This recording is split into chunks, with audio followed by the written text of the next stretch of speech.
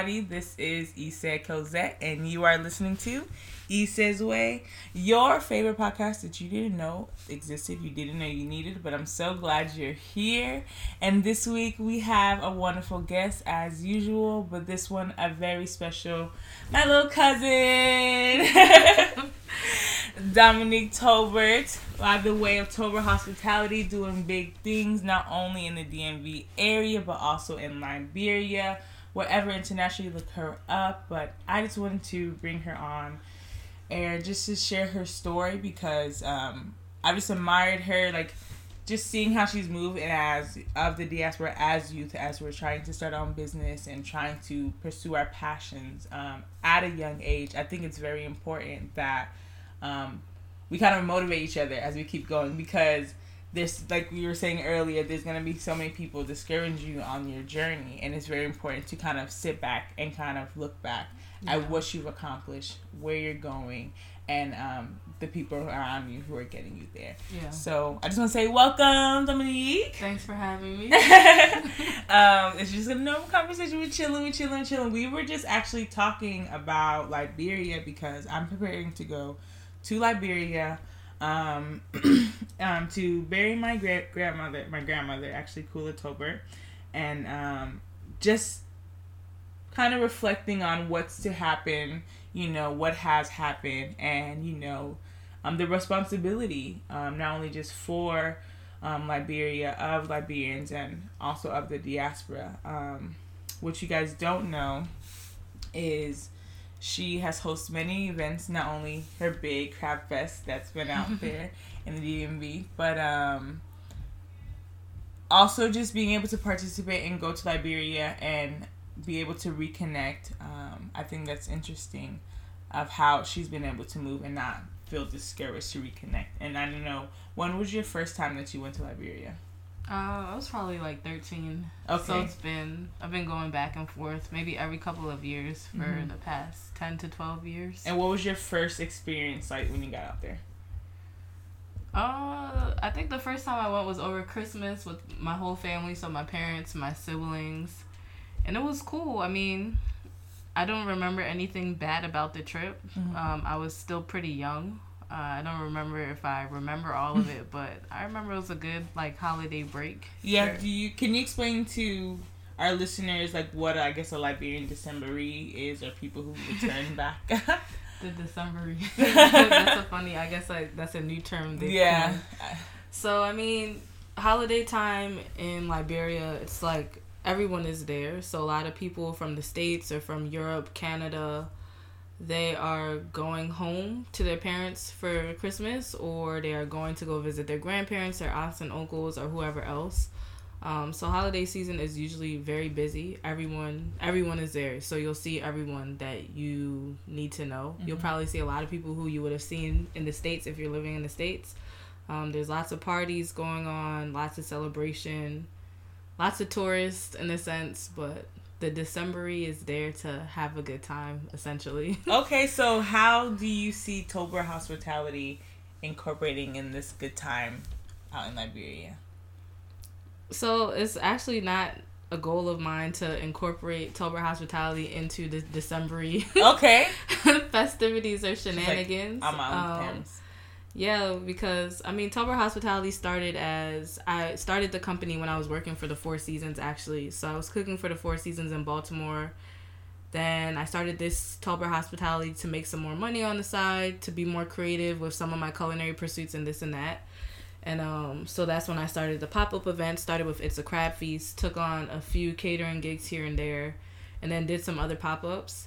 I've done pop-ups in Brooklyn, Los Angeles, the DMV area, and actually last May I did a pop-up in Liberia and Monrovia at the Capitol Room. So I was thinking about going back to Liberia this past December to do some more events and to just fill out the space a little bit more in terms of food and hospitality and lifestyle events and this and that.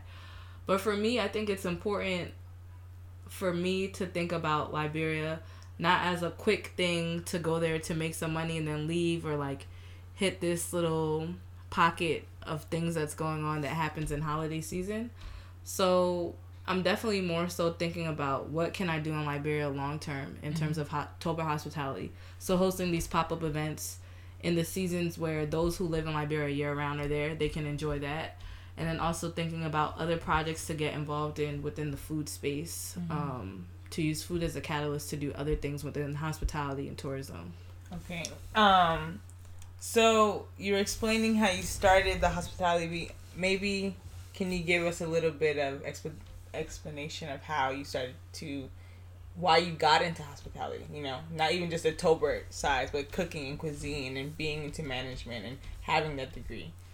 So actually, I've been cooking like since I was young. I just always thought it was fun watching my aunts cook and different things like that. I think my first job ever was with an event space, and they catered and stuff like that. So it was like one of my friends' family owned this place, and so I started working there, interning at different places, whether it was in conventions and events.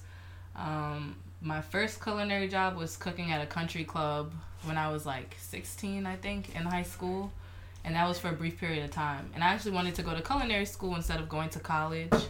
And so I studied hotel and tourism management in college. So that kind of encompasses the food, restaurant industry, but it's also like a specialized business degree. Okay. So that made my parents and my father happy. Because, you know, Africans are like, you need to go study finance, you need to go be a doctor, a lawyer, whatever else. The cliche. I didn't do any of that. Nonsense. And so I got this hotel and tourism management degree in New York City.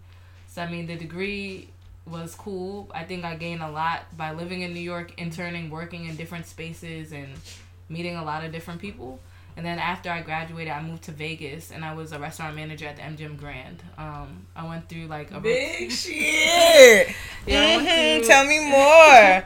I went through a rotational management program there, and then I ended up in the buffet. So that's like one of the largest outlet on the property, and at the time it was the largest hotel in the world. So it had like 6,000 rooms.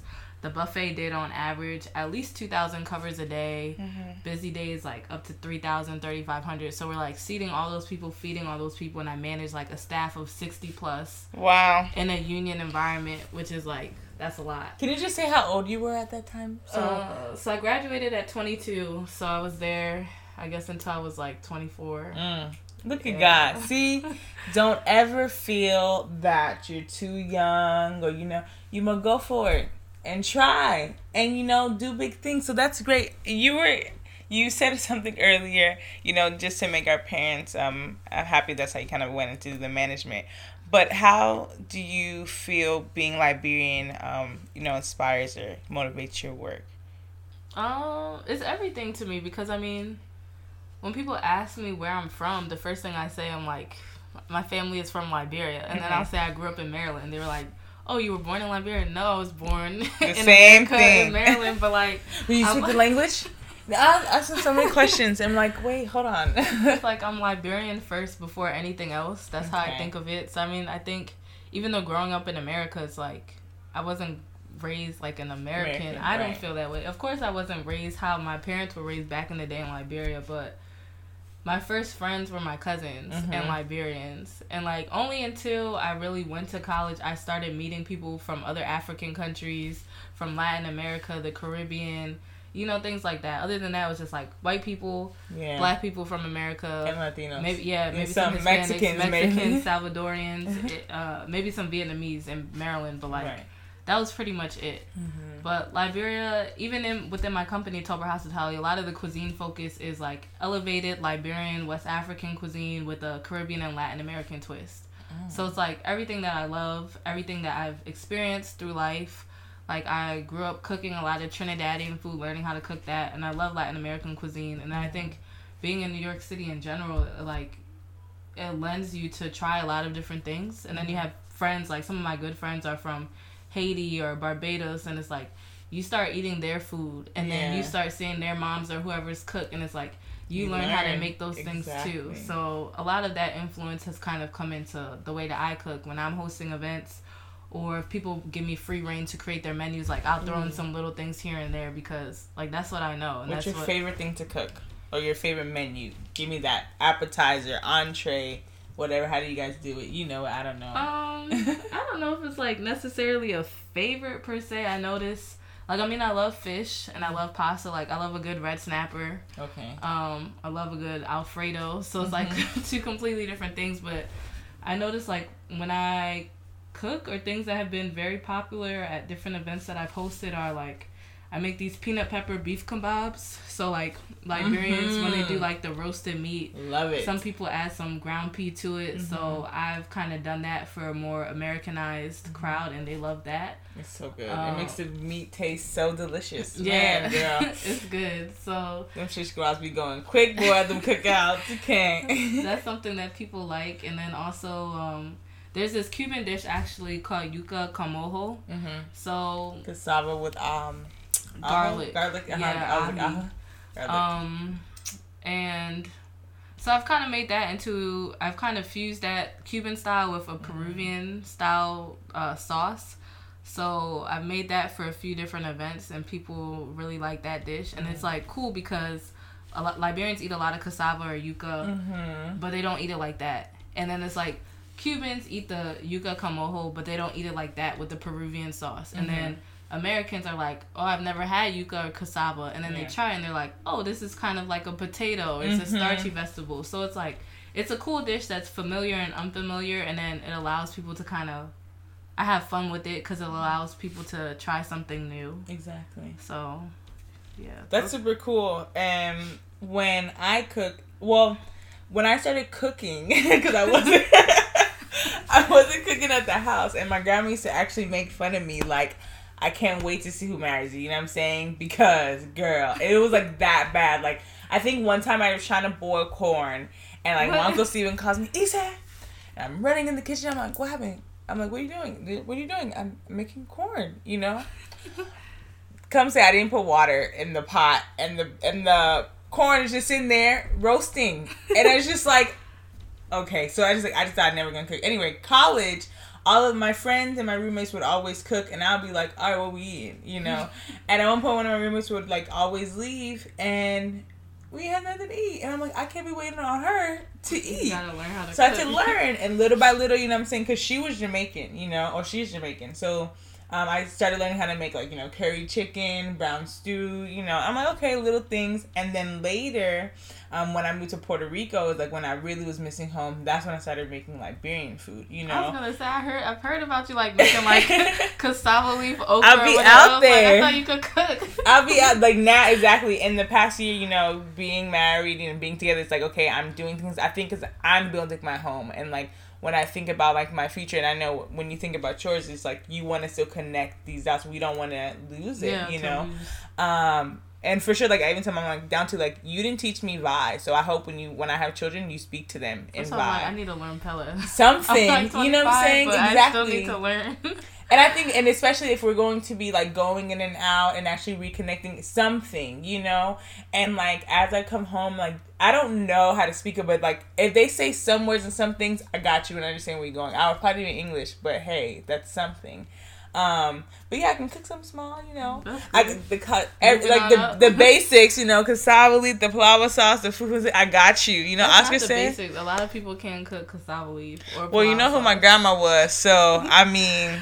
You learned the hard stuff first. Exactly. And then that's how I'm like, when they were cooking, I'm like, I'm not even in the kitchen. I know how to make that one. Make something that I don't know how to make.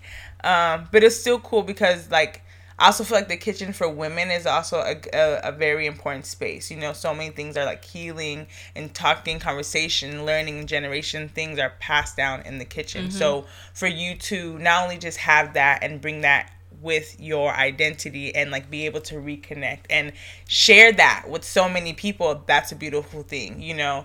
And we were saying, like, it takes time to get to where you're at right now and also where you're going, you know. I do think it's beautiful when you can like stop and say, you know, job well done. Like, you know, I don't have to wait till someone else, because you realize where you've come from.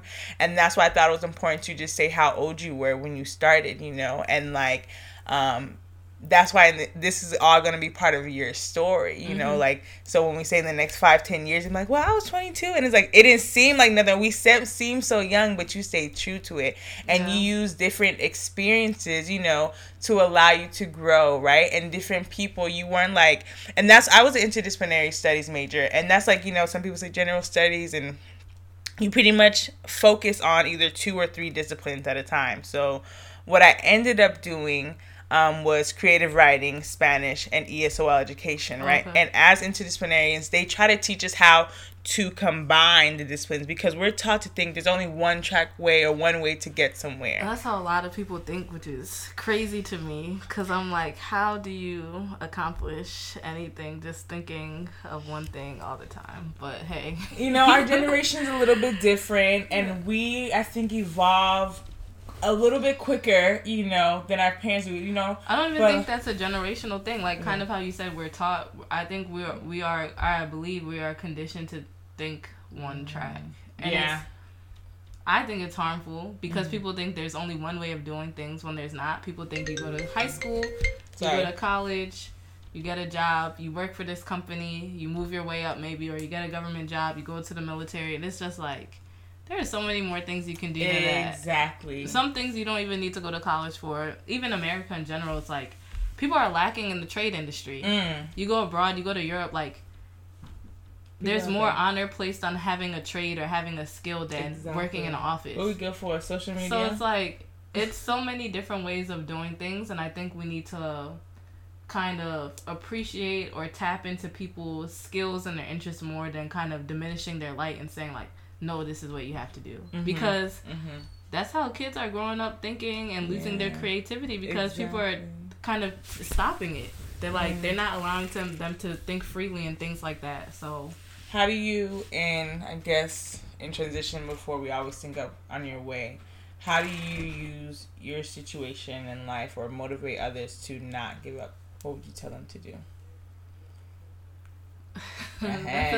It's a tough one because I feel like or how do you, from the beginning, it's always, for me personally, it's always kind of like, oh, I'm different or I stand out amongst people, but then at the same time, I feel like there's a lot of pushback I receive from friends or family, or even the thought of like, oh, she has it all figured out, and it's not figured out at all. Sometimes it's just like taking it day by day and figuring it out as you go along. But it definitely takes, I think if you just have one person in your corner who is like, you can do this, or you can do whatever you want to do. Sometimes you need somebody who believes in you more than you believe in yourself to keep you going, which is sad. And hold you accountable. Yeah, to hold you accountable goals. Too, but it's like, sometimes you're not enough for yourself. And I mean, that kind of sounds whatever kind of way, but it's just like, it's the truth. It is what it is. And I mean, you have to get comfortable with being uncomfortable if you want to accomplish anything. And that's one thing that I've always like kind of held in my head, get comfortable with being uncomfortable. And then also I have a good friend from college. He's a poet, actually. His name is Vincent Hill. He's like, never dismiss the progress of a baby step. So it's like, every little thing you're doing, even though you might seem like it's not a lot, when you look back how you're saying like these are little pieces, you look back and you'll see like, oh, I thought this was nothing, but you have a whole bunch of little nothings, and then it comes together eventually. Even if it doesn't look like it's doing anything now, like, it's all gonna make sense when it makes sense. Exactly. So you just gotta keep going. It's tough. You'll have like some bad days or some bad months, but you keep going. You gotta keep going and like do little things. Cause I think that's the other thing. Like, people get discouraged. They discourage themselves by looking at the big picture too much, and they're like, I'm not there, so I can't start this, or I'm not there, so I can't do this. But it's like, if you don't start small, no matter how small it is, you're never gonna get to the big picture. So just gotta keep going. Don't stop. That's it. Well, as always, Dominique, how are you on your way, man? With all that, I mean, it sounds like you're on your way, but just final line. How are you on your way, girl? How am I on my way?